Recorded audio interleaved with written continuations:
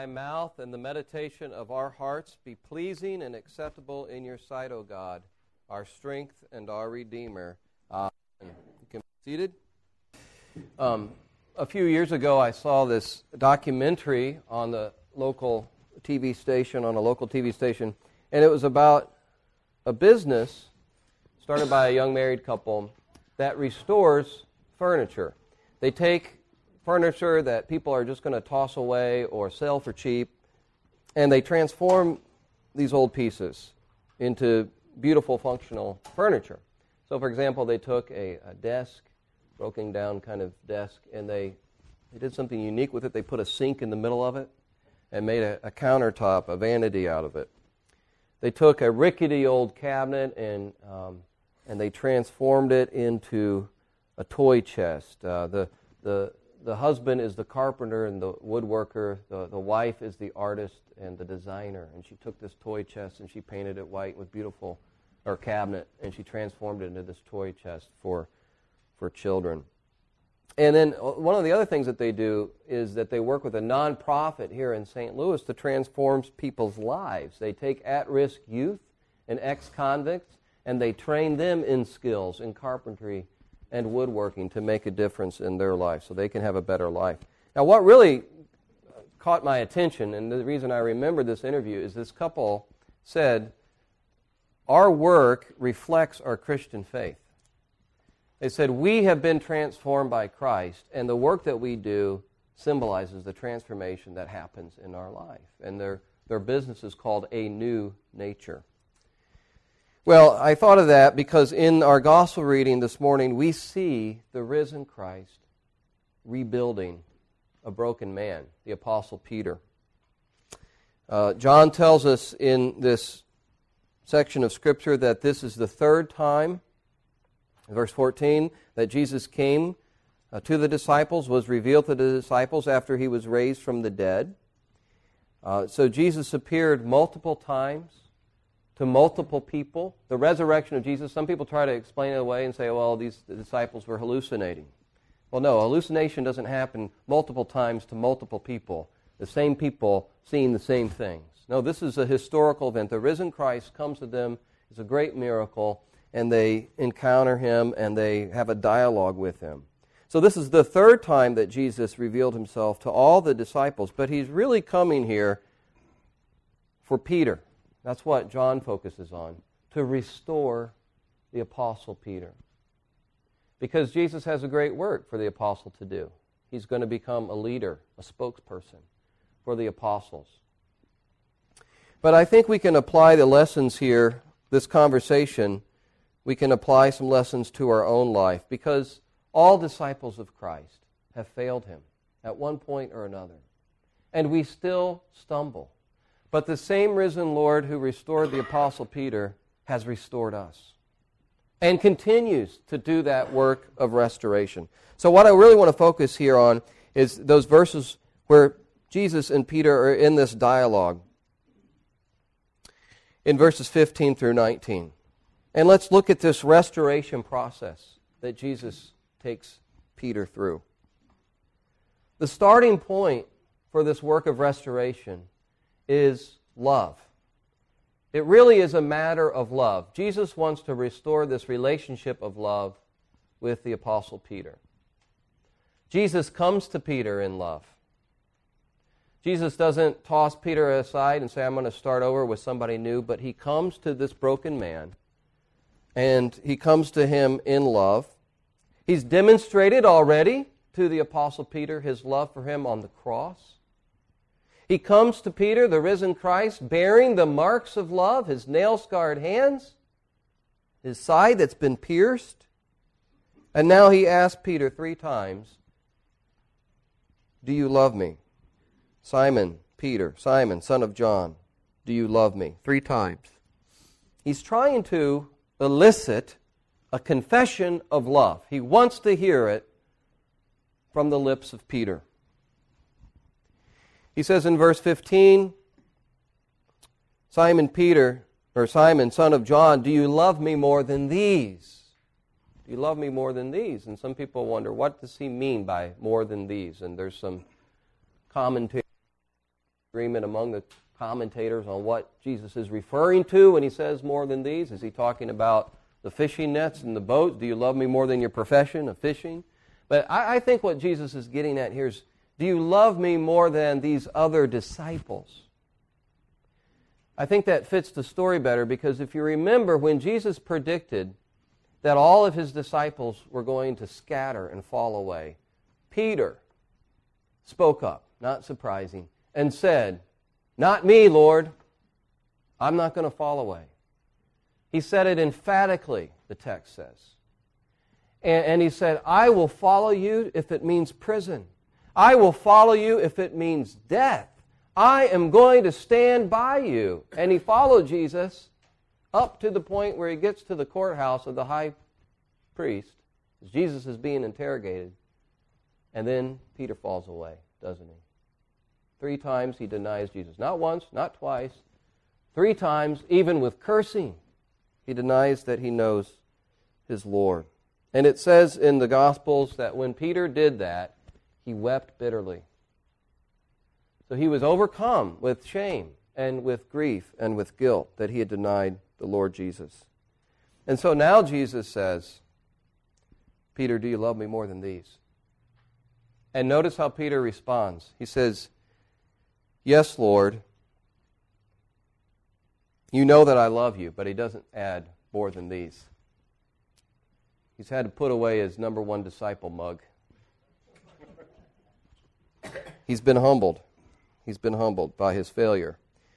That's one of the things that I think God does. That's one of the ways that God redeems our failures and even our sin, is that he uses those sins and failures to humble us so that we can then serve him in humility and serve others in humility. And we don't think of ourselves more highly than we ought to.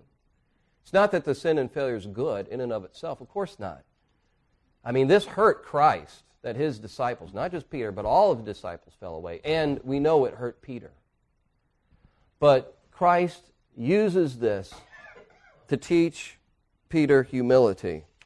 And so Peter becomes a great leader, partly because of his humility from here on out. In fact, I think maybe Peter was thinking about this when he wrote in one of his letters in 2 Peter 5, verses 5 through 6, "God opposes the proud, but gives grace to the humble." Maybe he's remembering his own failures. "Humble yourself, therefore, under the mighty hand of God, and in the proper time he will exalt you." God wants to exalt you in the proper time, after you have been sufficiently humbled. So the main thing, though, that Christ wants to do here in this encounter, the primary thing, is to restore this relationship of love that Peter had with Christ. Christ comes to him in love, and he wants to elicit this confession of love. At the heart of a restoration process with Jesus is this relationship of love that he calls us to. Because we have been made, the main thing is, we have been made to know the love of God in Christ. That has to be primary. That has to be front and center in our life as disciples of Christ. We talk a lot in the church about serving Christ. We talk a lot about obeying Christ, glorifying Christ, and serving his church. All that's important. But the main thing is, do you love me?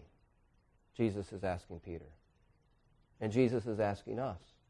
Everything else follows from loving Christ. Then everything is properly aligned, even our service for him. Do you love me, Peter?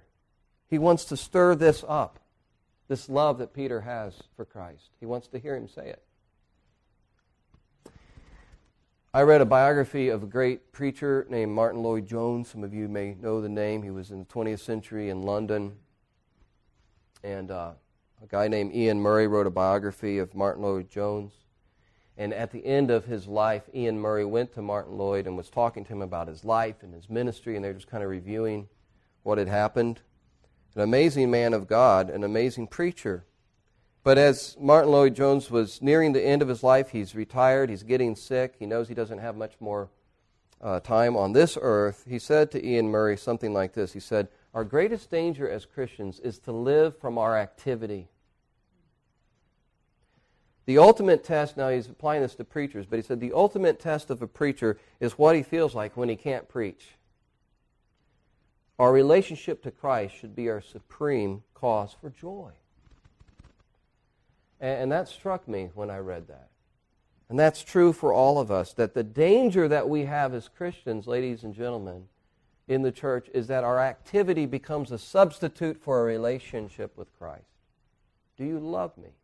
That's the starting point. So whether we're preachers, whether we're clergies, whether we work in the church, whether we're Christian parents trying to raise our children in a godly way in this world, whether we're students, whether we're Christians in the marketplace trying to make a difference for the glory of God in this world, the primary thing, the main thing, is this relationship of love with Christ. And so what Jesus is doing is saying to Peter, okay, the past is the past. You failed. You've made some mistakes. The blood of the cross covers that. But right now, where are you at? Do you love me? And then we can go forward. But let's emphasize the relationship, the primary thing. Part of this restoration process is also then, I've got a work for you to do. If you love me, I've got something for you to do. And he calls Peter here to be a shepherd, doesn't he? Which is a pastoral office, a pastoral role. The word pastor means shepherd. And so Jesus says to the apostle, this is the work that I have for you to do. Verse 15, feed my lambs. Nurturing the people of God. Tend my sheep. Verse 16, caring for the people of God. Healing them. Feed my sheep. Verse 16, nurture the flock of Christ. Feed them, heal them through the Word of God. And notice, and this is important for us who are clergy, that Jesus says to Peter, he doesn't say, feed your sheep. He says, they're my sheep. They're mine. You are an under-shepherd of Christ, and you're to care for my flock. That's your responsibility, but they're not yours. Feed my sheep. And that's what Peter does. He does it through the preaching and the teaching of the Word of God. As an apostle, God gives him an inspired word to speak. And he's written this word out in the New Testament, the Apostle Peter has. And so one of the main responsibilities of a pastor is to feed the flock of Christ, the Word of God. Jesus is getting ready to ascend to his Father. He passes the baton of leadership, as it were, to the Apostle Peter. He's still the head of the church. Peter is under Jesus, and the other apostles are under Jesus. Peter doesn't have primacy, it's another topic altogether, over all the apostles. You can see that in the book of Acts. Peter does not have primacy over them, but he is a spokesperson and a leader. But just read the books of Acts and you can see how the apostles interact with one another. The idea that Peter has primacy over them is not there. But he is a leader, and the priority, it's interesting, what's the priority for these apostles? It is to feed the people the Word of God. And so a healthy church is a church that feeds people with the Word of God. Jesus doesn't say to Peter, okay, Peter, administrate my flock, or fundraise with my flock, or develop a 5-year plan with my flock. All that might be important, but it's primarily the priority, feed my people with the Word of God. And so a healthy church is one where the pastor is preaching and teaching the Word of God, and the people of God value God's Word, and they're feeding on it themselves, and they're feeding other people. They're passing on the Word of God to other people. This is Jesus' charge to Peter. We all, as disciples of Christ, have a job to do. Bishop Ross made that point last week, remember, in his sermon, when he quoted from Ephesians chapter 2, we are His workmanship. All of us are His workmanship, created in Jesus Christ for good works, which He prepared beforehand that we might walk in them. God has given all of His people a work to do. But the point here is that our past failures do not disqualify us from a present work or a future work. Peter is a broken man, but Jesus comes to him and says, I still have a job for you to do. Our past failure does not disqualify us from a present work.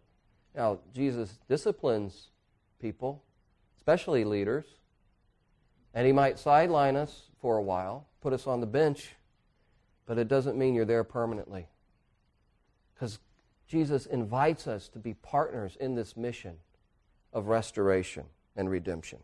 But I think that's such a liberating message for our culture, because our culture is so harsh and unforgiving, and I think it's been exacerbated by the social media culture that we're in, the environment. I mean, you make a mistake now. I'm so glad that they didn't have Facebook and Instagram when I was a kid. How about you? I did some really dumb things. And I'm glad that it didn't get passed around on Facebook and Instagram. Should I tell a story on myself? In 8th grade, on a dare, I pulled the fire alarm at school.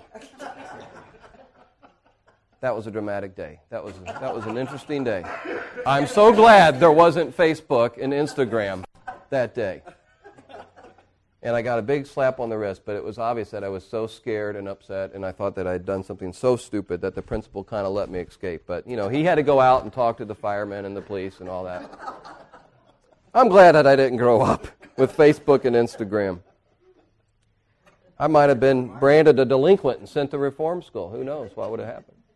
But my point is this. You know, our culture likes to kick people when they're down and likes to replay it over and over and over again. But the message of Jesus Christ is one of restoration. No matter our past failures, no matter really even our current struggles, Christ still wants to use us. And He can restore us and give us a work to do. And that infuses our life with meaning and purpose and makes a difference in the lives of others. So, what is Christ calling you to do? Don't say, I'm not qualified. I've blown it too much. Look to Him and His love and realize He has a work for you to do. Who do you need to share the Word of God with? Neighbor, friend, family member. Who needs to be encouraged and fed by the Word of God through your lips and your life? So Christ restores us. He calls us to love Him. He calls us to a work. And then the final thing we see is Jesus saying this to Peter, the final words here, follow me to the very end. Follow me. This has been a really emotionally charged conversation that Jesus has had with Peter. And at one point it says that Peter was grieved, that Jesus asked him 3 times, do you love me? You know that I love you, Lord. Oh, this is painful for Peter. But here it gets even more difficult. And there's sort of this ominous tone as Jesus says to Peter, follow me. And then He says, truly, truly, I say to you, when you were young, you used to dress yourself and walk wherever you wanted. But when you are old, you will stretch out your hands and another will dress you and carry you where you do not want to go. This He said to show what kind of death He was to glorify God. And after saying this, He said to him, follow me. And we know the tradition, what the early church said to the Apostle Peter is under Nero, he was crucified during the persecution in Rome. A later tradition has it, now this isn't as solid, but a later tradition has it that he was crucified upside down. Again, that's a later tradition that's not as solid. But there's probably good reason to believe the early tradition that Peter did end his life a martyr for Christ, and it was crucified. You will stretch out your hands. See, this is a prediction about what's going to happen to him. But He says, I still want you to follow me. So Jesus is calling Peter in this restoration to a long-term commitment, and He doesn't promise a primrose path. He actually promises there's going to be suffering that's going to come as a result of following me. And that's what we see in Peter's life in the book of Acts. The beatings, the imprisonment, the persecution, and then we know from later tradition that he did die a martyr for Christ. What was it that kept Peter bound to the Lord Jesus? From this moment on, what kept him bound was this restoration, this work that Christ had done in him. He knows now the deep love of Christ. He's seen it on the cross. He hears it in Jesus' voice here as Jesus restores him. He knows now that the life of Christ is greater than the power of death itself, and so he's going to follow Christ through the very end. And that is what caused him to persevere to the very end. He knows the risen Christ, His love and His life and His power.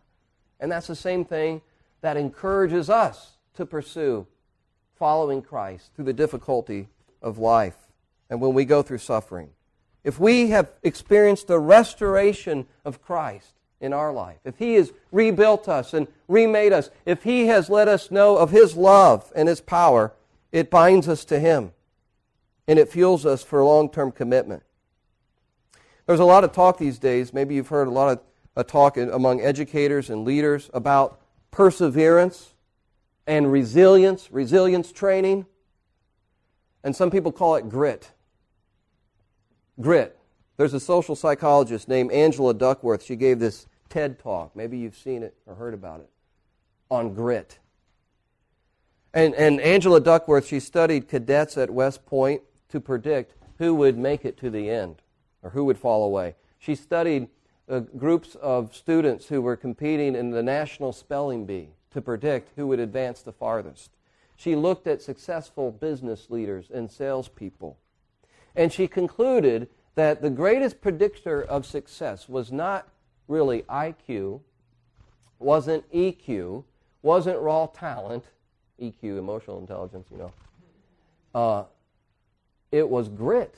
It was perseverance. It was having a long-term goal and sticking with it even through failure. And she says in her talk, now how do you get grit? Because this is what she wants to teach students in education and other people, to have a successful and meaningful life. And she said the problem is we don't know how to get grit. There's not a pill for grit yet.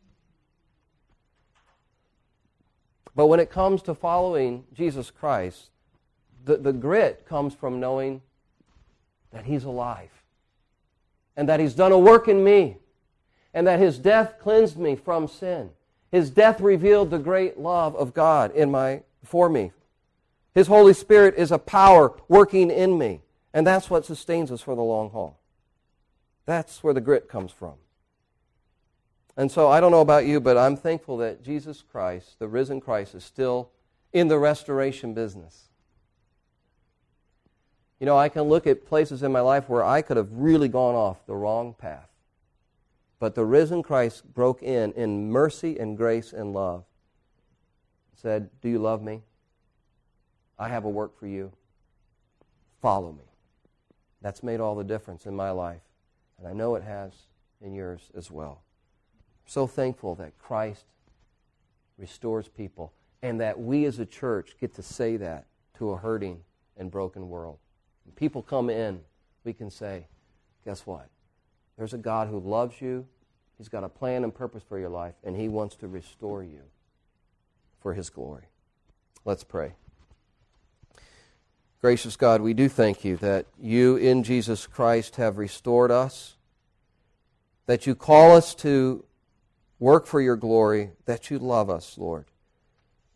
Please deepen our commitment and our devotion and our love to You. We ask this in Jesus' name. Amen.